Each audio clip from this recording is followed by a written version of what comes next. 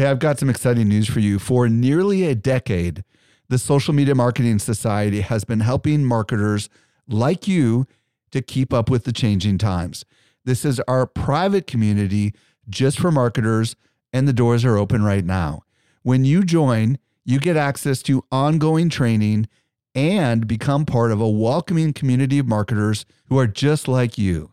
Learn more at smmarketingsociety.com. Again, smmarketingsociety.com. Welcome to the Social Media Marketing Podcast, helping you navigate the social media jungle. And now, here is your host, Michael Stelzner. Hello. Thank you so much for joining me for the Social Media Marketing Podcast, brought to you by socialmediaexaminer.com.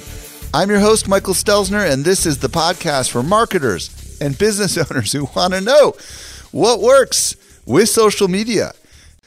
I am really excited about today's show. I'm going to be joined by Chris Penn, and we're going to explore a concept known as predictive analytics. We're going to talk about what it is and what it could mean for your marketing. By the way, if you want to email me, podcast@socialmediaexaminer.com. Now for this week's brand new discovery. Helping you stay alive in the social jungle. Here is this week's survival tip. This week I'm joined by Eric Fisher with a brand new discovery. What'd you find, Eric? I found a really cool way to add visuals to all your content by yet another one of those stock photo sites, but this one is unique. Tell me more. All right. Well, this one is called Reshot, and instead of it being stock photo-esque, it has that feel of stock photos, but done in a really creative, actually shot by a photographer type way, and it's called Reshot. Okay. So explain what you mean by that really cool photographer type way. So the best scenario or the best way to explain it is this. Say you tell somebody, well, I need a stock photo of a person sitting at a table on a beach. You can imagine the really horrible stock photo version of that. Right. Everybody can kind of picture that in their mind. But then if you were to have an actual photographer go take that shot and then give that to you as your stock photo image for your presentation or for whatever use you need that for, that's what this site has. It kind of, back in the day when I used to have a design agency, Getty Images, and I'm sure they still are the big one, they would have these photo books that they would send us, and they were all sorts of interesting creative shots. So this sounds like it's a lot higher quality than a lot of the other stock photo sites that we're talking about. Is that correct? It really does. Yeah. And I mean, as you scroll through it, and you find this at reshot.com, that's RESHOT.com. And as you scroll through, like you see happy, smiley people and, landscapes and all these different kind of scenarios. But don't get me wrong, there's still some weird stock photo images in here. One of my favorites that I came across was guys dressed as Santa Claus sitting by the door, lonely, waiting to go outside and be Santa or something, which I'm just like, I don't know what the use for that is, but they got you covered. So, so what's the big deal about this particular site other than the quality? I mean, what's the pricing model? How does it work? Do you know? So this is real simple. Like ultimately their tagline is they are hand-picked, non-stocky images that are yours to use as you wish. So like every smart person, I went and clicked on the license because I wanted to know, well, what can I really use this for? And their license is so simple. It just says, these photos we give you the right to use them irrevocably, non-exclusive, copyright license. You can download, copy, modify, distribute, perform, and use them for free, including commercial purposes without permission. And I'm like, wow. So wait a minute. These are just this is totally free? It's totally free. Huh. Yeah. So I think it's just. You know what I think this might be? I wonder if this is like a opportunity for the photographers to get some of their portfolio stuff out there. Yeah, that's exactly what I'm guessing too. Yeah, because it says free for commercial use and unlimited digital use. Yeah. So that's got to be what it is, because I'm wondering what the heck their business model is, Right. That's really fascinating. Very cool. So it's reshot.com. Thank you so much for this discovery, Eric. You're welcome. I was recently at Social Media Marketing World, and I had a chance to connect with some of our best customers. A lot of them listen to our podcast, just like you do. Not everyone knows what I'm about to share with you. We do something special here at Social Media Examiner. The best of the guests that you hear on the Social Media Marketing Podcast not only teach at our conference, but they're also part of our secret society called the Social Media Marketing Society. Each month, our top tier guests who have been on my show are invited to train inside our society for an exclusive group of marketers who are just like you. The training is designed to help you go from being a passive consumer of content to a marketer who is in active learning mode. So if you're ready to make real progress with your marketing, you're a perfect fit for the Social Media Marketing Society. Join us by visiting smmarketingsociety.com. We've got a really big sale that is ending very soon, so don't delay. Again, visit smmarketingsociety.com and join today.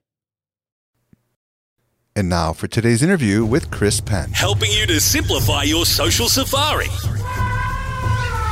Here is this week's expert guide. I'm very excited to be joined by Chris Penn. If you don't know who Chris Penn is, he is the co-founder and chief innovator at Brain Trust Insights. He's also the co-host of Marketing Over Coffee, a great podcast.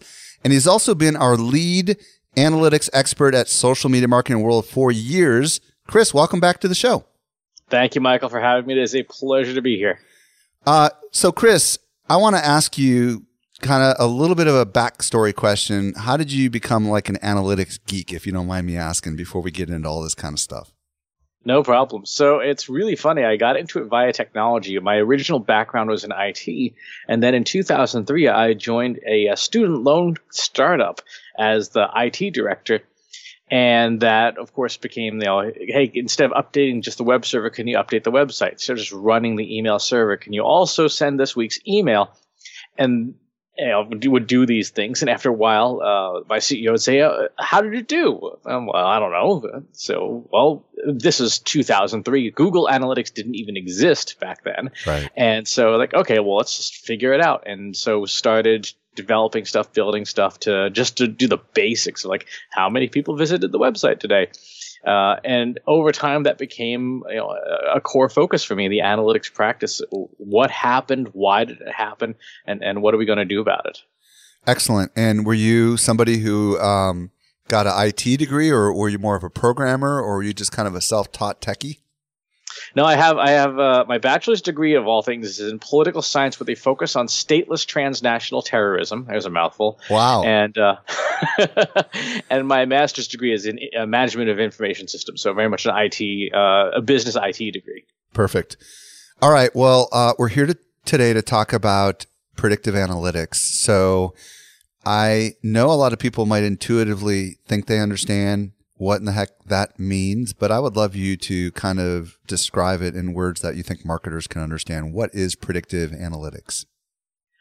I think in a lot of ways, this is one of the few areas of statistics and machine learning that what you see is what you get. It's a sort of, cup of soup marketing. Predictive analytics means you're using analytics to make predictions, because there are a lot of things. We humans are very predictable, right? We all follow very similar routines. You get up every day, you kind of do the same thing pretty much every day, at least, in the start of your day. You probably have a certain order in which you do things, like you may or may not brush your teeth first, you may or may not shower first, you may or may not put one piece of clothing on before another, but you generally probably do the same things day after day. Because humans are predictable on both a micro and a macro scale, we as marketers can say, okay, we know mostly what's going to happen because people follow the same things. So if you're a B2C marketer, for example, you pretty much know that you're going to be busy from November 1 to December 26 because it's just going to be crazy trying to get your products sold. If you're a B2B marketer, I should be specific. This is for North America typically. If you're a B2B marketer, you know that your busy time is January 1 to about end of May, and then it picks up right after Labor Day in the United States, and then it goes through to the U.S. Thanksgiving. And outside of those times, it's a lot harder to be a marketer, to be any kind of marketer, digital, social, paid. And so because we know these things generally, we can then start to be more specific in predicting them. And that's where the machines come into play, because we can predict generally, but the value of predictive analytics is in specificity. If I know what week of the year I should be doing more Facebook Live, or I know what week of the year I should be doing less ad spend, then I can be more efficient in my marketing. I can be more effective. I like to say, if you know how to predict well, you can make money, save time, and not get fired. Fascinating. I think about the stock market, and I think about the people that have been doing these charts and stuff like that, and they're predicting behavior on buys and sells. And I also think back to before I started Social Media Examiner, I was a writer and I did a lot of B2B writing, and I worked for some of the really big data houses that had access to just incredible databases, and they could predict when you're going to buy your new car. I also think about like these cards that people, when they're walking through a grocery store and they have this special card, that they use, and they can tell, for example, if someone is likely going to have a baby, for example, if they're buying certain kinds of things. Is this the kind of stuff we're talking about? At a macro level, yes. Anything that involves trying to figure out what happens next. With predictive analytics, as it applies to what your average marketer is going to do today, it is time series prediction. So when is something going to happen? And that's probably the most conventional application, and also I think the most useful, because if you are, if you're a social media marketer, you want to know, when do I need to staff up my customer service team to answer customer inquiries? What weeks should I tell people, no, you can't go on vacation? The bigger picture, like, okay, is this person an expecting parent? Absolutely is predictive analytics, but there is a little more nuance to those applications. How long has this discipline been around, in your opinion? Predictive analytics itself is probably close to 70 years old now, Wow. Which is probably astonishing. People are like, I keep hearing about this and machine learning and stuff. What do you mean it's 70? Well, the theories, the mathematical formulas have been around for a really long time. What's changed for people is that now we have compute power, we have processors and laptops and desktops and cloud servers that can do much bigger number crunching in a more time efficient manner. It is theoretically possible to do predictive analytics on paper. It will just take you a lot of paper and a very long time. Axiom was the company that I did work for. I don't know if you ever heard of them, but they were a very large data aggregator, and they required, access to crazy software, lots of scientists and engineers. Are we now at an era with things like Google Analytics and Facebook Insights and other kinds of social data that it's not as complicated? You don't need entire teams to do this kind of stuff, or is this still pretty complicated? Yeah, that's a really good question. You need 3 aptitudes to do predictive analytics well. You need someone who has at least some level of development skills, because a lot of the data, you just cited some really great data sources. You need to get the data out of those things. The analogy I love to use, I'm sure you've heard the expression, data is the new oil. I like that expression, because if you've ever actually held crude oil, it's kind of a disgusting mess. There's not really much you can do with it. But you need to be able to extract it out of the ground, refine it, and then give it to people to be able to make use of it in cars and making plastic bowls that don't break when they fall on the floor. With predictive analytics, it's much the same thing. You need developers to extract the data from the systems, and they can be systems you own, systems that are third party, whatever. It could be Twitter, it could be Facebook, it could be Google, whoever has the data. You need to be able to get it out. Then you need data scientists or people who have a data science aptitude to be able to take that data, refine it, clean it, prepare it. And then you need marketing technologists, and this is where a lot of social media marketers are today, having to start to dip their toes into that. Like you've got the data, you've got the forecast. Now you got to go do something with it. And that's interpretation, right? I mean, you're talking about interpreting the data at this point, or is it something different? And acting on it. Yeah. Acting on it. Got it. If I tell you that, Mike, your week the week to promote social media marketing rule 2019 is going to be October 19th, 2018. If you just say cool, and then you don't do anything with it, then there's no point in doing the prediction. It's Seth Godin really said it well.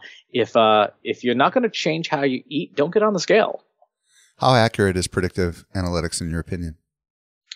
That's a very good question. It is as accurate as the underlying data and the algorithm you choose to predict with. So there are some folks, even you had mentioned the stock market earlier. Some of the technical stock analysis is as simple as someone taking a printout and a ruler and a red pen and drawing lines on it. That is still a very popular thing to do. That's not, I would say, super accurate, but it certainly is one way. But the bigger problem that almost everyone's going to run into at some point is data quality. The underlying data is not good. You didn't set up Google Analytics right. You didn't set your goals right. You forgot to turn on your Facebook pixel, any of those things. So that underlying data quality is the key influencer for the accuracy or lack thereof of predictive analytics. So we've talked a little bit about like what it is and what it can do. You specifically mentioned that it can help you determine specific actions that need to be done at specific times. Can you talk a little bit more about that and maybe just like more what the heck you can do with it as a practical marketer? Yeah. So when I do a predictive forecast, it typically is a 52-week chart. It looks like a line graph and just has by week and the predicted whatever the data series is. Most of the time I use search data because people will type stuff into Google that they will not tell another human being they're typing. They would never ask a person face to face some of the things people type into Google. So it's a very good indicator of what's actually on somebody's mind. So with search data, and there's a lot of it available. Some of it's even freely available through things like the AdWords Keyword Planner, through Google Trends, things like that. You can take this data, forecast for a trend of some kind or a data series, and then identify the peaks and the valleys. So if I were to search for social media marketing and extract 5 years of data, because that's a really good window, anywhere from 1 to 5 years of data is a good window for this particular application. When in the next year are people going to be searching for social media marketing? If I happen to know that it's going to be March 20th, April 19th, May 27th, July 4, September 10, October 21 of this coming year, those are my high watermarks. Now, if I know those dates, then I also know what happens before and after. In the 2 to 3 weeks before, there's typically a run up to that peak, which means that if I'm a social media marketer, I had better be cranking up my ad spend. If I am an organic marketer, I better be posting a lot and doubling down on the number of Instagram stories I make. If I am a public relations person, I better be pitching months in advance to try and get stuff in publications on those dates. And then on the valleys, when there's not much happening, those are the periods of time when I, as a marketer, need to be banking content. So I should be recording podcasts like this. I should be guest hosting on everything. I should be blogging my brains out and stockpiling content so that when the next peak comes along, I can hit the cadence I need to hit without burning myself out. This is fascinating because it sounds like what I hear you saying is that there are repeatable human patterns that, for whatever reason, happen. And when we can ride the wave, so to speak, we can benefit. Is that kind of what I'm hearing you say? Exactly right. You make money on the peaks, you save money on the dips, and you plan and you build your strategy based on when things are likely to happen. Now you mentioned B2C versus B2B. Is there more data out there at the consumer level? Is it easier to do if you're B2C? No, it's about even because people type stuff into Google all day, every day, B2B, B2C, B2 whatever. Brian Kramer likes to call it human to human because people want to Google stuff. Okay, so we've got, you threw out Google as a great open source, if you will, data source out there. Are there other data sources that we as marketers need to be thinking about that kind of play into the predictive analytic preparation, if you will? Yes, any data source that is time-based is a valid data, and obviously is correct. So social media conversations per network. So your Pinterest predictions may be different than your Facebook ones, may be different than your Twitter ones. So you should be predicting on all of that data. There are some really great tools out there for doing that. One that is free but has like a 2-year wait list is called CrowdTangle that Facebook bought a year ago. Fantastic tool because it gives you time series data down to the individual post level. If you are a public relations person, you should be pulling news mentions and news coverage. If you are an advertiser, you should be pulling pay-per-click amounts, bid prices, all of these things. I did a predictive run for a casino, and they gave me 2 years of daily slot machine revenue. Here's how much our slot machines made every day for the last 2 years. Put that into the algorithm, pass it forward, and now we have a revenue forecast for them to tell us what they're likely to make in the next year. And then they can say, okay, on these periods here when our slot revenue is low, we know we need to crank up some promotions, we need to run some ads, we need to bring in a special guest singer or something, but it will help them patch those gaps in their revenue. So as a marketer, if you've got good quality data that is segmented by time, you have the basis for a prediction. How do we rule out our actions as marketers impacting the data? Hypothetical example, we gear up our marketing promotions for social media marketing world on certain schedules that we just, have decided on. And how do we rule out that the behavior of the tribe and the community is not necessarily caused by our actions? Does that make any sense? I hope that makes sense. It makes sense because social media marketing world is such a successful and large show that you will actually influence when people search for things like social media marketing. There's a couple of different ways. When you pull the data, you can refine it. For example, if you're using a social listening tool, you can exclude mentions of the social media marketing world, hashtag social media examiner, Michael Stelzner, and stuff like that. And that will help reduce the volume of those things that are not supposed to be in there. And the other thing is, there are ways to benchmark to say, like, this is the baseline, outside of that season. So there's 20,000 mentions a day. Even in season, is there something that's disproportionate to what should be there? So you can run sort of forecasting that way. But the best way really is at the data level. Clean the data, refine it, remove stuff that is contaminating, for lack of a better word, and then you can forecast from that.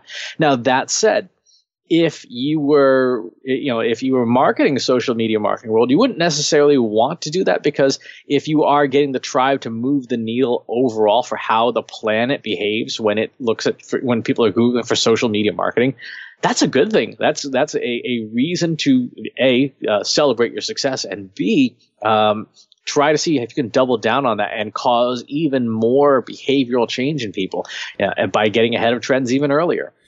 For the marketer that's listening right now that might be asking him or herself, how do I know whether this is appropriate for my business? Are there certain kinds of prerequisites or certain kinds of businesses that this is ideal for and others that this is not? I can give you a list of who this is not good for. So there are 3 things that you can't predict. You can't predict black swans. So these are things that are major upheavals that would distort your data. So political unrest, cultural upheaval, natural disaster, things like that. All these things are major interferers that can corrupt a forecast. So if you are in a sector where there are a lot of black swans for one reason or another, like the stock market, for example, would be an industry that is extremely difficult to predict. I would say outright almost near impossible to predict with accuracy. That would be one. The second is trying to predict something that has never happened. So my colleague, Tom Webster of Edison Research, also a social media marketing world speaker in the past, talked a lot about the 2016 presidential election. You had 2 candidates that were running, and that competition has never happened before. So a lot of the people who were creating predictive tools and forecasts for the election at the time were basing their models on the 2012 election. Well, the people who voted for each candidate in each party were very different people between those 2 election years. And so all the tools that people built for 2016 were based on something that had happened in the past, but that was not happening in the present because it was totally different. So you can't forecast what has never happened.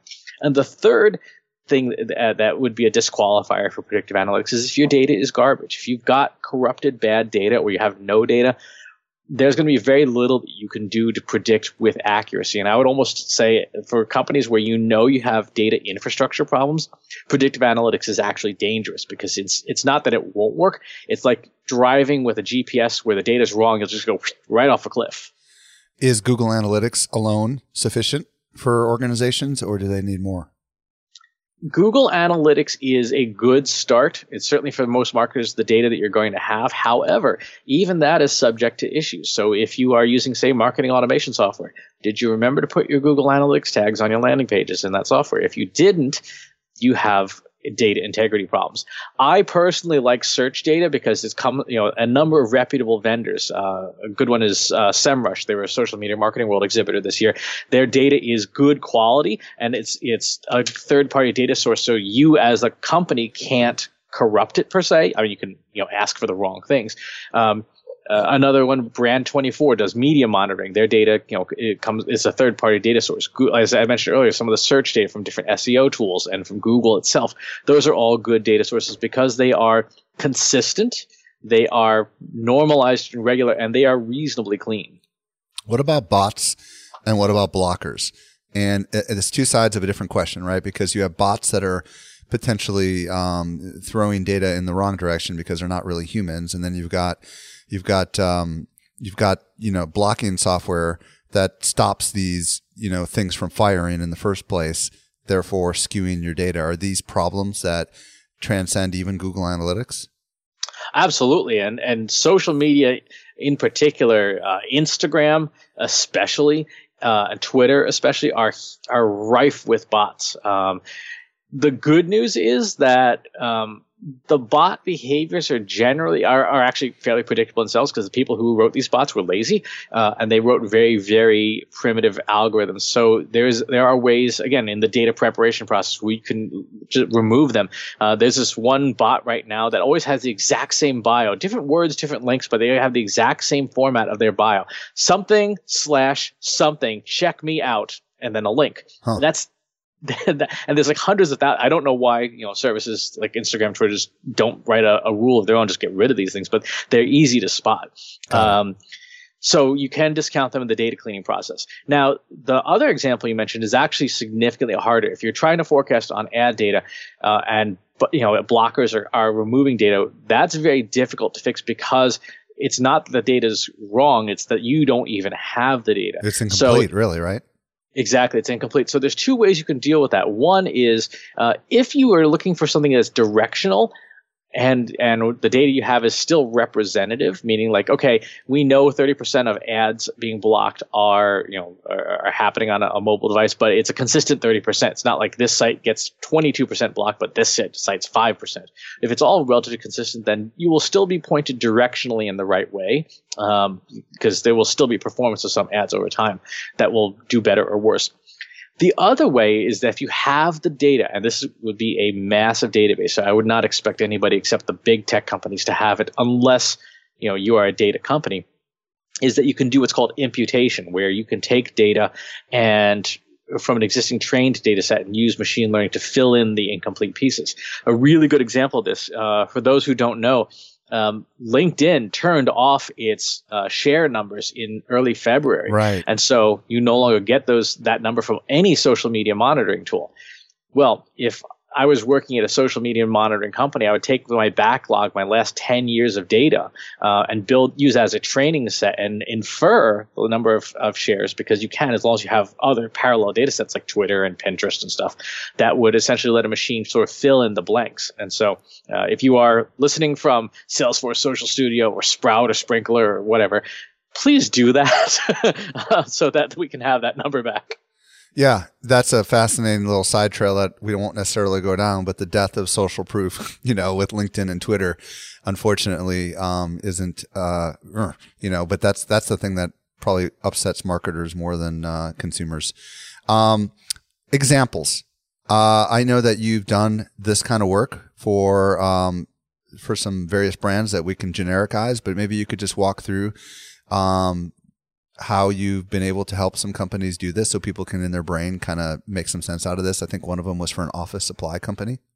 Yeah, so there's a well-known office supply company that we took the brand name and then the generic term office supplies and ran 2 predictive analyses of it. And it was fascinating because they mirrored each other, like they looked the same, except office supplies was 20 days behind the brand name. So you had the brand name, and in late August there's a big spike, and then it went back down. We figured, hey, back to school, back to work and stuff like that. And then 20 days later, the search term for office supplies followed the exact same spike, exact same pattern. And whatever it is behaviorally that's happening there, people look for the brand, and then 20 days later, they needed something and went and searched for the generic term. So our counsel to the company was, you need to build a retargeting campaign that's timed at 19 days so that everyone who goes to your website 19 days later, they get an ad reminding them to come back for more office supplies, because that will help capture that demand. And so it's a really good example of using comparative predictive analytics to understand when things are happening and what you should be doing in order to make sure that you're capturing the maximum amount of demand of the audience. I like how you said earlier, the benefit of this is that, first of all, you know when to, boost your ad budgets, but you also know when to not waste your ad money, right? I mean, and that's right. That's kind of a huge potential ROI on this stuff, right? Because someone could assume that everything they're doing isn't working anymore and they could stop, when in reality, they're just off pattern. Am I right?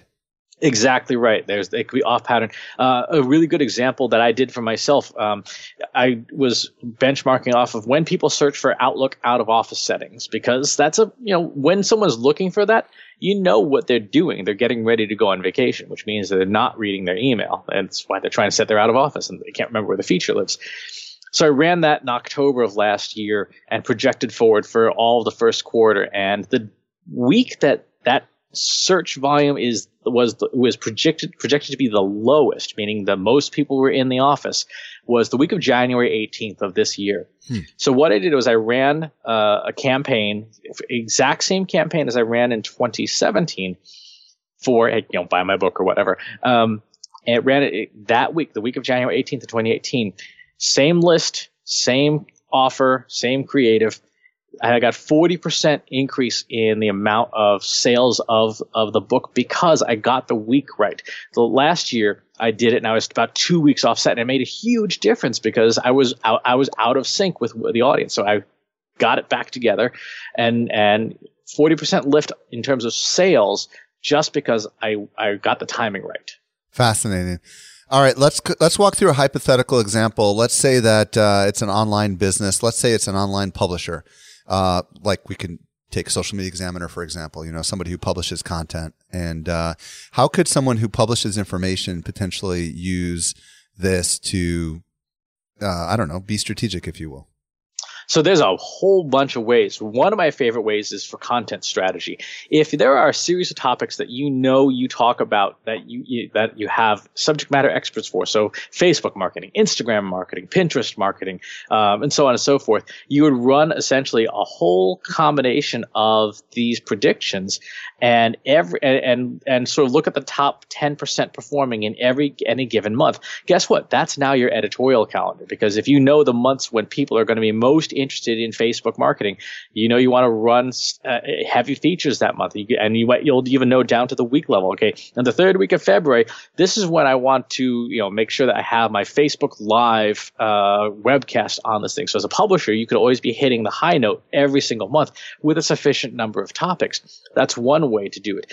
Another way that you could apply this is for your advertising calendar. Again, if you know those same months when things are popular, you set your editorial ad calendar. Say, here's the March special is going to be on content strategy on Social Media Examiner, and then you set your rate cards based on this. Say, we know this is going to be the month. So if you are a content marketing company and you want to advertise with Social Media Examiner, we'll give you a break in August, right? We'll give you 40% off. Or if you really book in March, it's going to be full price, but we guarantee that we know based on audience demand, this is when people care most about content marketing. So that's why our rates are higher that month. Fascinating. Okay, tools. Let's talk a little bit about the kinds of tools that you need to be able to do this kind of stuff. So I have good news and bad news on the tools. The good news is the best tools that are available are free of financial cost. There are programming languages like R and Python, and then libraries within them like Prophet, Scikit, NumPy, TimeKit, etc. There's a whole bunch of these. They're all open source tools, so they're free of financial cost. That's the good news. The bad news is that you kind of have to have a lot of technical experience to be able to use them, because these are literally engine parts, right? So you have a large shipping crate of engine parts, and you're like, but I wanted a car. I'm like, nope, sorry. The only thing that exists are parts. You got to build the car yourself. And so for the technically capable business of any size, if you have, like I mentioned, those roles, developer, data scientist, marketing technologist, if you have people or even one person with enough aptitude and interest to put the parts together, you can do this today for free. However, if you do not have the time, but you've got money, your best bet is to outsource it. Hire a company. Brain Trust Insights does this for people. Hire a company to do it. If you what do they call people that do this kind of stuff? Is there a name for it? Data scientists. Got it. So if you have somebody who is a data geek inside your company, who understands how to use these programming tools like this R and Python stuff, I think is what you called it, then you're probably in a good spot. And but if you don't, then go out and hire a data scientist. Now, if there's some future data scientists here who are geeking out wanting to become a data scientist, are there some blogs that they should read or books that they should read to understand how to do this kind of stuff for the person who maybe wants to get into this space? Yes. However, there's a catch with that too. Much of the best stuff in data science is academic. So kdnuggets.com is an excellent blog. I would strongly recommend it. The IBM Data Science blog, I would definitely recommend. Actually, I would say for any of the major tech companies, Microsoft, Amazon, Google, IBM, you should be reading their developer blogs. But IBM's Data Science blog is excellent. The Data Science Experience from IBM is excellent as well. However, the best stuff is trapped in academia. It's free, but it's all academic papers. And where you're going to find some serious real gold is in reading those papers, not falling asleep, and extracting the information and saying, okay, here's a technique. Now, what can I use this on? So this predictive algorithm that we've been talking about for the last few minutes, like I said, it's been around for 70 years. It is like a spatula. Right? What can you do with a spatula? If all you ever think is I'm going to flip a piece of toast with it because you don't think outside the box, then you're going to have a very expensive toast flipper. However, if you think about, frying, grilling, stir frying, all these things that you can do with a spatula, then the possibilities become endless. And the same is true of these data science tools and a lot of the algorithms and things. They are all tools. You have to have the vision and the creativity and the curiosity to try them out in all these different ways. Do you see this space evolving over the next few years? If you could just kind of look into the future, where do you see this all going with predictive analytics? In the future, this will eventually become as easy as running a Facebook ad, where you just swipe a credit card, push a button, and then the thing happens. Because a lot of it is already very mechanized. The only thing that I think will still be not mechanized will be the human judgment and the context part. That's going to take a lot longer. Machines won't be able to do that. So a lot of what we were talking about is like, how do we apply this to a publisher, for example?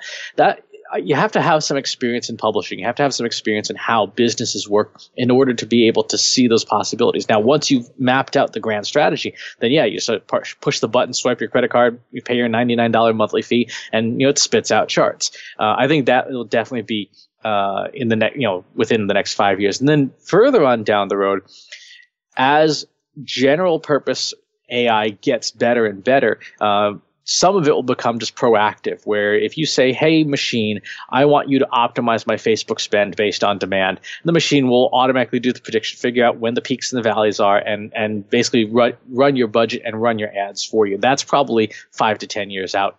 Wow. Absolutely amazing.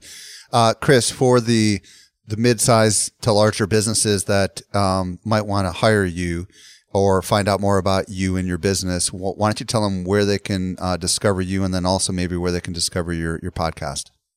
Sure. So you can discover this stuff at braintrustinsights.com. CSPen.com.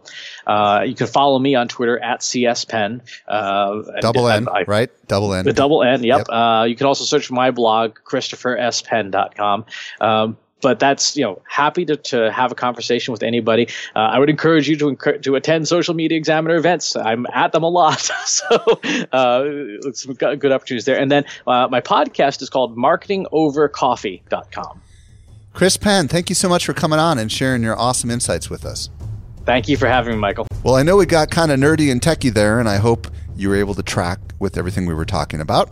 If there's anything we mentioned and you weren't able to keep up with it because you're on the go or whatever, don't worry, we take the notes for you. socialmediaexaminer.com/297. 297. Sounds like a good price point.